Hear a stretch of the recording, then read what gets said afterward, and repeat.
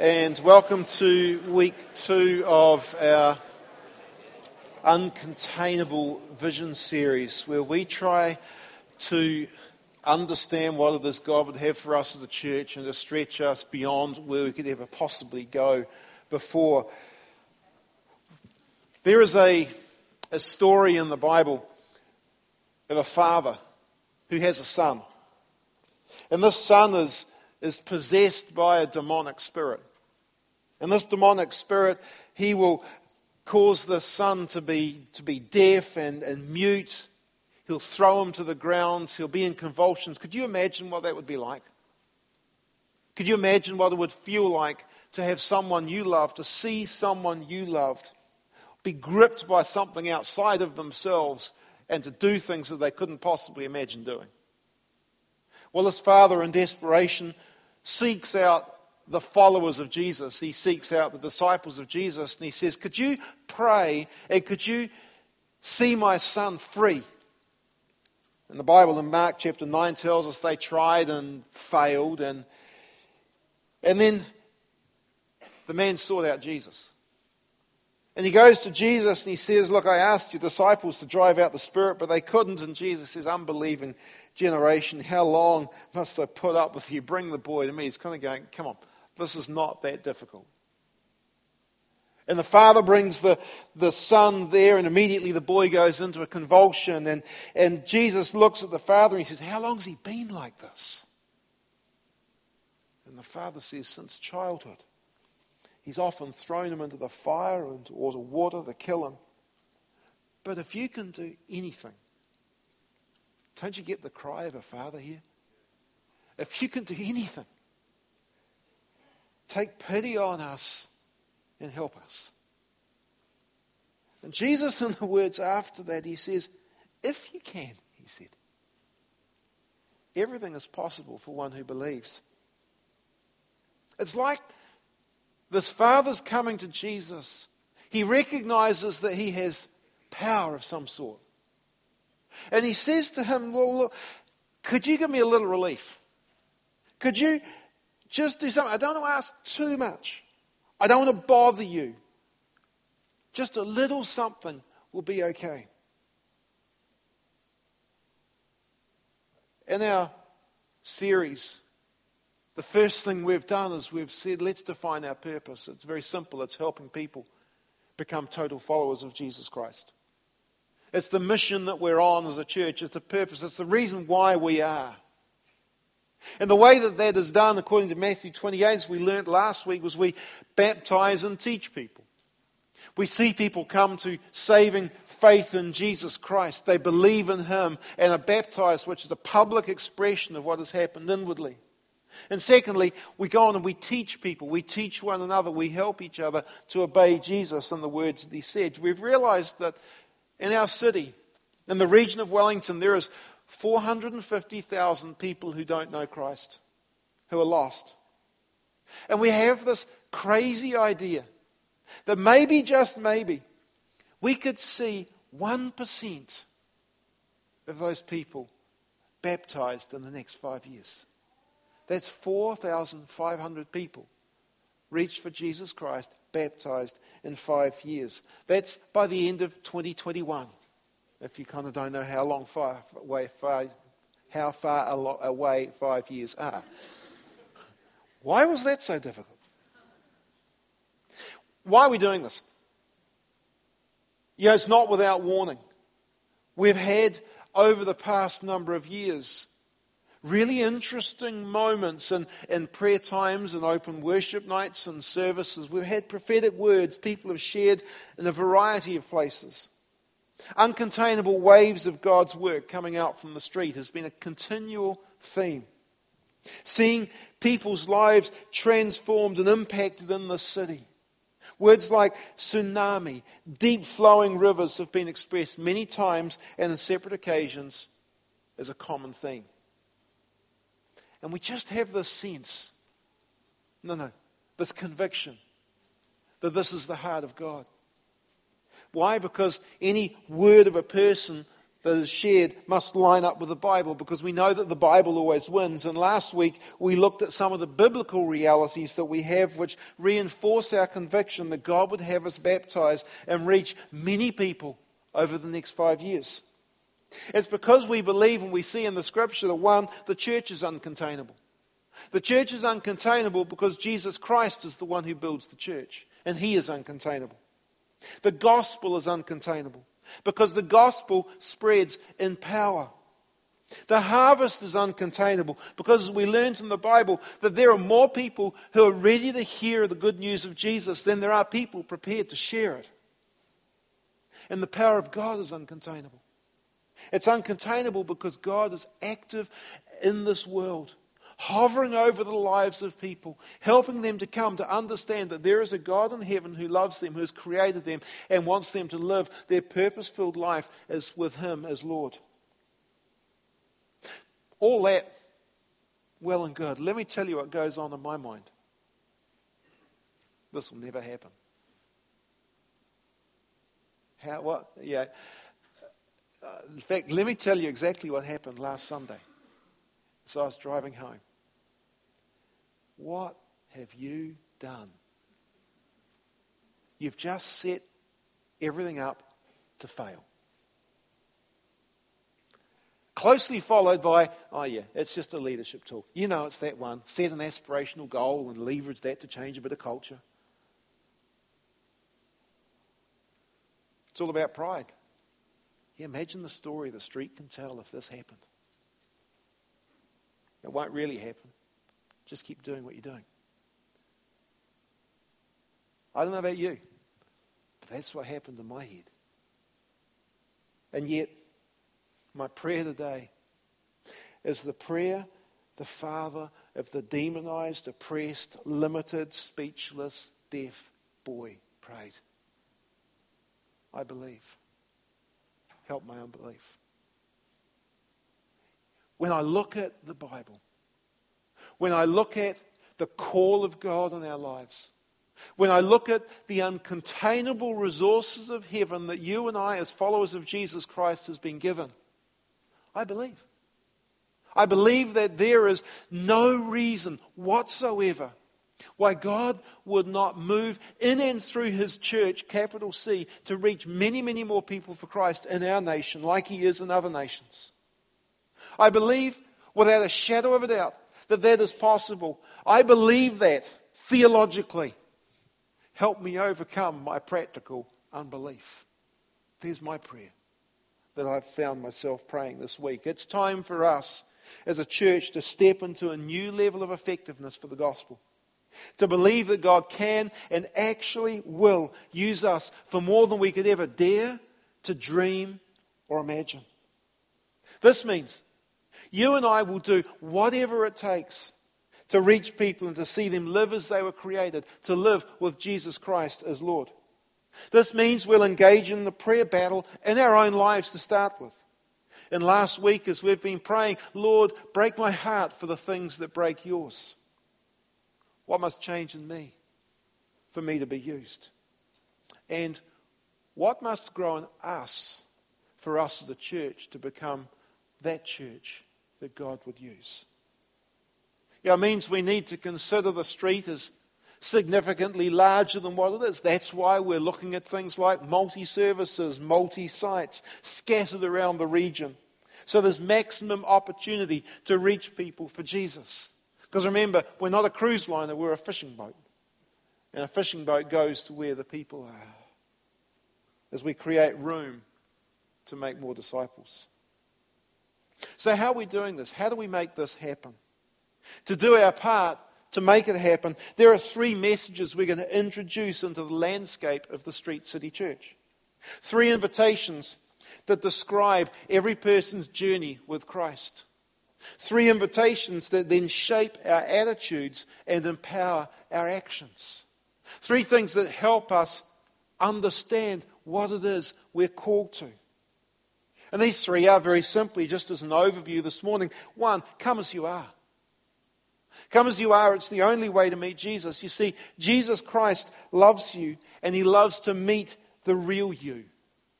No mask, No pretense. You, just as you are.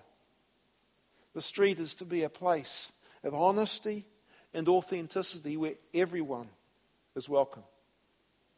Secondly, be transformed. As you encounter God and you discover true life, you see, knowing Jesus changes you. When you come to know Him, His love empowers us to put our old life behind us and experience the freedom that comes from living for Him. And this is something that we do in community. We help each other to become more like Jesus every single day. And thirdly, to make a difference in your world. You see, as God transforms us to be more like Jesus, we demonstrate His love and we share His gospel through our words and our actions. And each one of us has a part to play in making an eternal difference in our world. So for this week, come as you are. What does that mean? What does that look like? Imagine emblazoned across the front of this building, come as you are.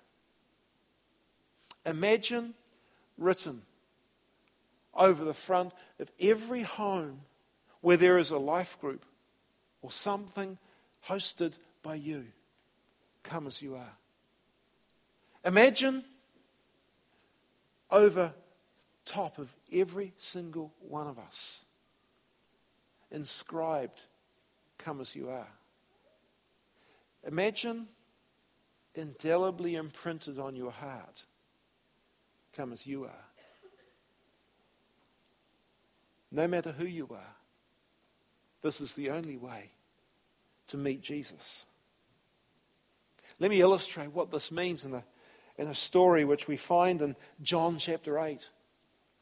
And let me illustrate what this looks like to truly come as you are. John chapter 8 verse 2 says this: At dawn, He, that is Jesus, appeared again in the temple courts, where all the people gathered around Him. And He sat down to teach them. The teachers of the law and the Pharisees brought in a woman caught in adultery. They made her stand before the group and said to Jesus, Teacher, this woman was caught in the act of adultery. In the law, Moses commanded us to stone such women. Now what do you say? They were using this question as a trap in order to have a basis for accusing Him. But Jesus bent down and started to write on the ground with His finger. Imagine you're in the crowd. It's a cool morning. The words are crisp, just like the air. And you're enjoying listening to Jesus. You love hearing Him teach. You've followed Him at a distance. And the things that He say always grip your heart. They're interesting. They're exciting. And all of a sudden, in the middle of this wonderful time with Him, there is a disruption. And there is a bunch of angry men dragging a woman.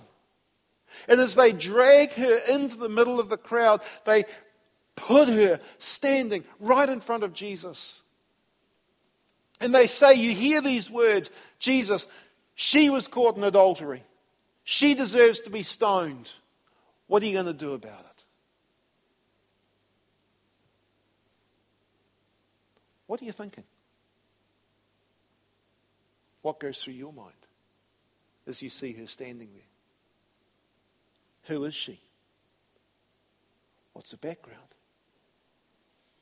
What assumptions have you made about her as you look at her? Because everybody has. Maybe you're thinking, well, she deserves it. If she's sleeping around, she's got it coming to her. Maybe you are looking at her going, this just feels all wrong. This just seems really unjust. And where's the guy? Maybe you're standing there going, oh my goodness, this is so last millennium. Can't believe they're still pulling people out for sleeping around.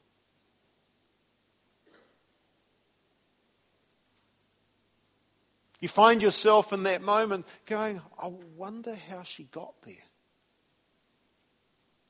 And as you look at her, was she so broken. And was this likely to be her final mistake in a sorry life? Maybe she was so lonely. Maybe she'd compromised herself in an endless pursuit to find happiness. Maybe a scheming man had lured her into having a one-night stand. Do you know, we actually have no idea.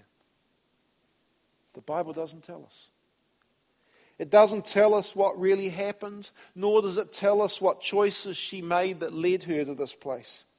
All we know is that she was standing, accused and vulnerable, in front of a judgmental crowd and in front of Jesus. So what did he do? He stood up. He said, "Let any of you who is without sin be first to throw a stone." Then he stooped down and wrote on the ground again. At this, those who heard began to go away, one at a time. The older one first, then the younger, till only Jesus was left standing with the woman. Interesting, isn't it? With one question, Jesus cleared the accusing crowds away. He had cleared away all opinions. He had cleared away prejudices. He had cleared away judgment. He had cleared away hatred. All that was left was him and her. She was about to meet him. And he looks at her and he says, "Woman, where are they? Where are the ones who accused you? Has no one condemned you?" And she turns to him and she says, "No one, sir." And out of his mouth comes these words, "Neither do I condemn you. Go and sin no more." You're standing in the crowd. You weren't expecting that. You're standing in the crowd. You're expecting religion to condemn. You're expecting holy people to look down on others. And what comes out of the mouth of one saying, "You know what? I don't condemn you either." How? It's this wonderful, radical gift of God called grace. Jesus in that moment gave grace. He said, "I don't condemn you." But he also gave truth. Go and sin no more. He and those two statements put together this incredible fact of grace and truth. And I love the fact Jesus didn't sit down with her and say, "Well, look, before I kind of, adjudicate, let's go over your past. Let's start at the beginning and go all the way through and see what's led you to this point." No. He just looked at her and he said, "You know what? I want to pour grace and truth into your life right now and give you the dignity of being able to choose where you go from here." Grace is the favor and the delight of God. It's the right of every person because Jesus Christ on the cross became sin for us so that we can become right with him and have a relationship with him. And by choosing him, by choosing truth, we can walk in the freedom of grace. See, here's the thing. Grace without truth would be deceitful. Jesus could have gone to her and could have said, "I don't condemn you." Full stop. And that would have changed nothing. Or he could have left the "I don't condemn you" and just gone, "Go and sin no more." And that would have been truth without grace, and that would be condemning. You see, we find so often in our Christian world that we pendulum swing from one to the other. Sometimes we're all about grace. Come as you are and we will take you just as you are and we'll leave you that way. Or we swing the other way and we go, "You got so much to sort out. You're an absolute walking sinful mess. And there's condemnation. You know, the beauty of this is that Jesus Christ put together grace and truth. No surprise. That's who he is. In John chapter 1 it says this, the Word became flesh and made his dwelling among us. And we have seen his glory, the glory of the one and only Son who came from the Father, full of grace and truth. You want to know the glory of God? You want to know the representation of the character of God? It's summed up really in those two things, grace and truth. But there's more to it than that. You see, those actions need to be framed somehow. And there is an attitude that Jesus had. And we find that in Matthew chapter 9, verse 36 to 38, where it says this, when Jesus saw the crowds, he had compassion on them, because they were harassed and helpless like sheep without a shepherd. And when he said to his disciples, the harvest is plentiful, but the workers are few, ask the Lord of the harvest to therefore send out workers into his harvest field. Compassion is what Jesus had. He looked across the crowd and he saw the crowd for who they really were. Yeah, he didn't see the masks that we put up. He didn't see the pretense that we put up. He didn't see the, I will make sure that I am giving the impression that I'm all together. He saw through it. And as he saw through it, the Bible tells us that he was filled with compassion. Now what that means is this. He had this deep desire to alleviate suffering caused by sin and separation in the lives of other people. He had this ability, because he was God, to see people for who they really were. And he saw when in John chapter 10 verse 10 he says this, the thief only comes to steal and kill and destroy.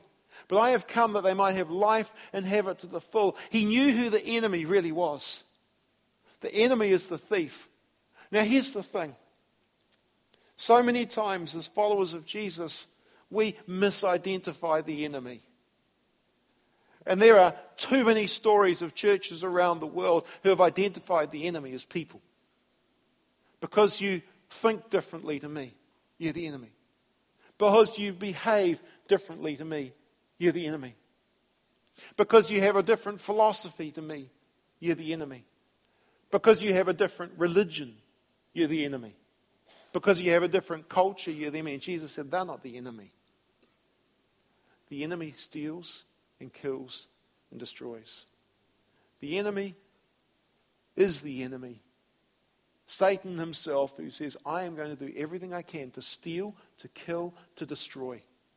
And I will do that by holding people under bondage. I'll do that by holding people in sin. I'll do that by making sure people feel condemned and feel guilty. I'll do that by making sure people can change the rules in their life so that they'll reinterpret what's right and what's wrong. Doesn't matter. I'll do all of that stuff because one thing I want to do. I want to make sure people don't know life and life to the full. And the Bible tells us that life to the full is life under the lordship of Jesus Christ. Why? Because he created us. Because you and I have been created to enjoy a relationship with him. He knit you together in your mother's womb. And life is to live with him and in him. And if we are to be a come as you are church, we will be a compassionate church filled with grace and truth. If you and I are to be come as you are people, we will be filled with compassion, delivering grace and truth to everyone we meet.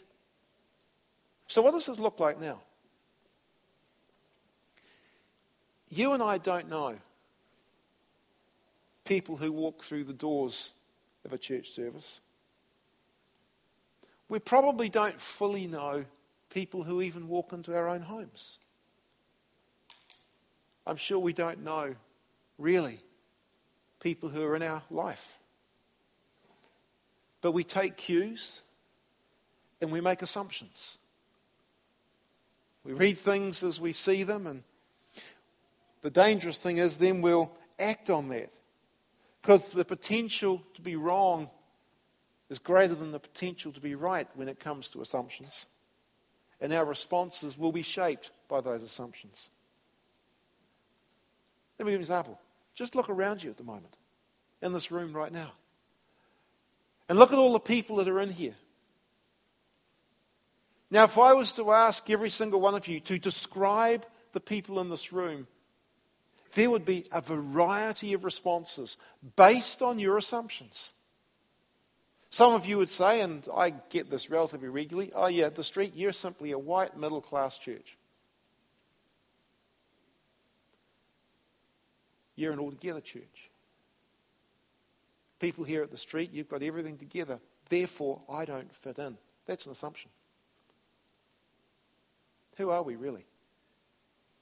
Let me give you what I see in here. And this is based, I have the privilege of kind of a front row pastoral seat. But just to be clear, I'm not giving this like what I see right here, right now. This is slightly theoretical, but based on reality, just so when I make this list, you don't feel uncomfortable. But let me tell you what is in this room.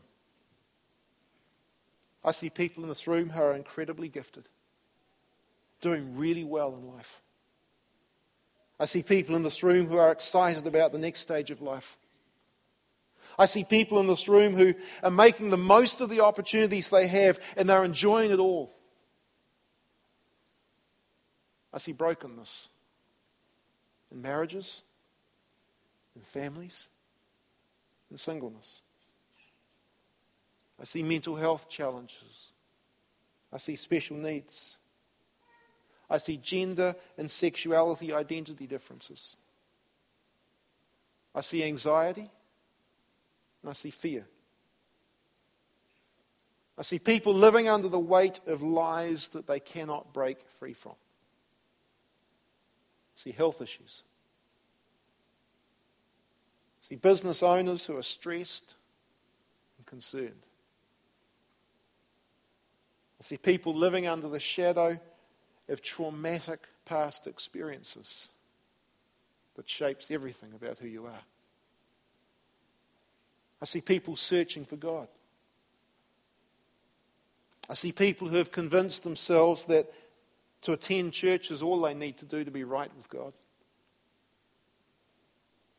I see people who are ready to surrender themselves to Christ. I see young believers still trying to figure out if this Christian life is worth it. I see growing believers who are secure but wondering if they have anything to offer. I see maturing believers who know and love Jesus. You know, over the years, the church has been accused of demanding that people who don't know Jesus live and behave and act like they do. And the tragedy of that is this. When a person walks into the community of the church, having been drawn by the Holy Spirit so they can hear the message of grace and of truth, when the community of the church turns around and makes them feel second-rate and unwanted because their life doesn't stack up, it's a travesty of grace. If we're a come-as-you-are church, we will welcome any and every person who is on their journey toward Christ. Come as you are inspires awareness that we'll always be compassionate to everyone so they can hear the message of grace and truth so they can meet Jesus. And it starts in this room and it influences our entire life.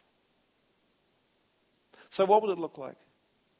How does it start with me? And how does it start with you? You know, if we're a come-as-you-are church, whether you come to a church service or to a life group, let me share this verse with you. And I think this kind of reflects something of the spirit of what might happen here. It's found in James chapter 5. It says this, "Is any among you in trouble? Let them pray. Anyone happy? Let them sing songs of praise. Any of you sick? Let them call on the elders of the church to pray over them and anoint them with oil in the name of the Lord." Here's the point. If we're a come-as-you-are people, that means we come with no mask. You see, the thing is, and let me be a little open here. I have a habit of making sure you see the nice Nick, right? Because the other Nick's not that good. And so I'll come and I want to make sure that, things seem to be all pretty well together. But you know what? You do the same thing. Because when we're with other people, it's a scary place to be a little open. And yet what James is suggesting is this. If you're a community framed with compassion, full of grace, and full of truth, is any among you in trouble? Let them pray. I have this sneaking feeling we'd be praying for each other a lot more if we were that. If we're a community which is framed with compassion and full of grace and full of truth, we'd be rejoicing in the things that God has done. Is any of you happy? Let them sing songs of praise. I wonder if some of us would sing a little louder if we came as we are. I wonder if that uncontainable feeling of joy in the Lord would mean we wouldn't give a flying rip about whether I'm singing in tune or out of tune. The person next to me is just going to like it or lump it.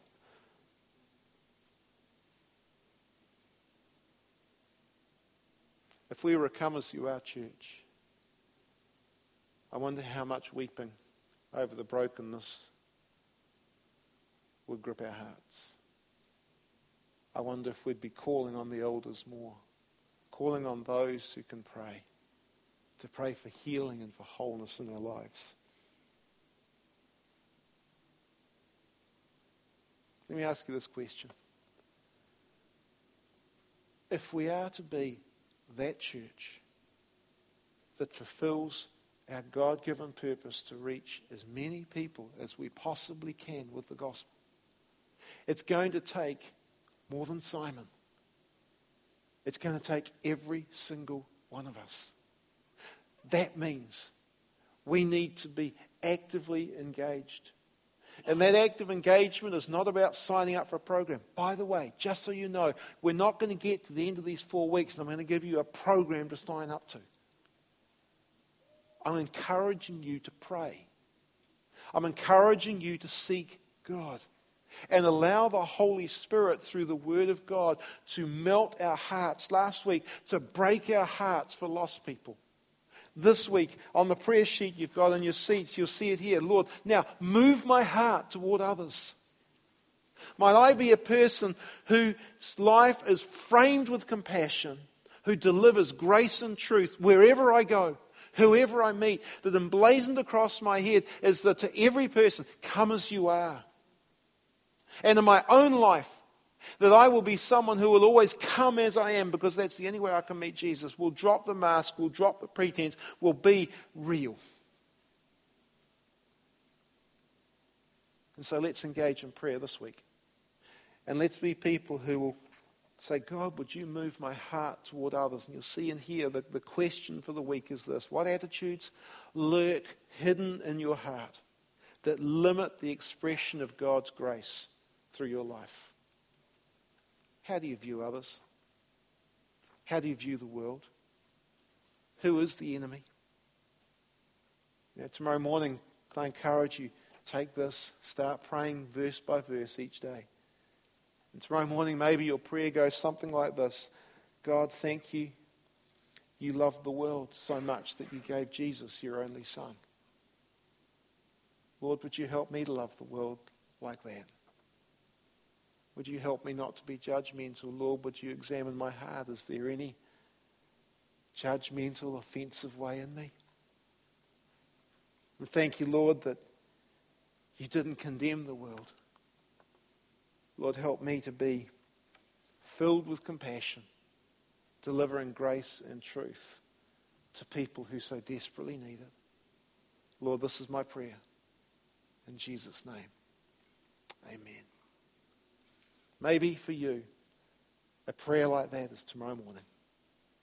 And as we go through this week, as we've done last week, allow the Holy Spirit to begin to soften us, that we'll fulfill this wonderful commission He has for us. Would you bow your heads with me? in these next moments, before Tom comes and leads us in a worship response, have a conversation, you and God. What's the Holy Spirit said to you this morning? Is there an attitude? Is there an apathy? Is there a sense that you have that if you were to look at your own life and say, where is my compassion level?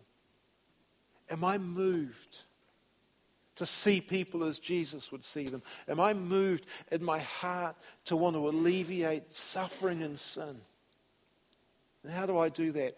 By introducing people to Jesus.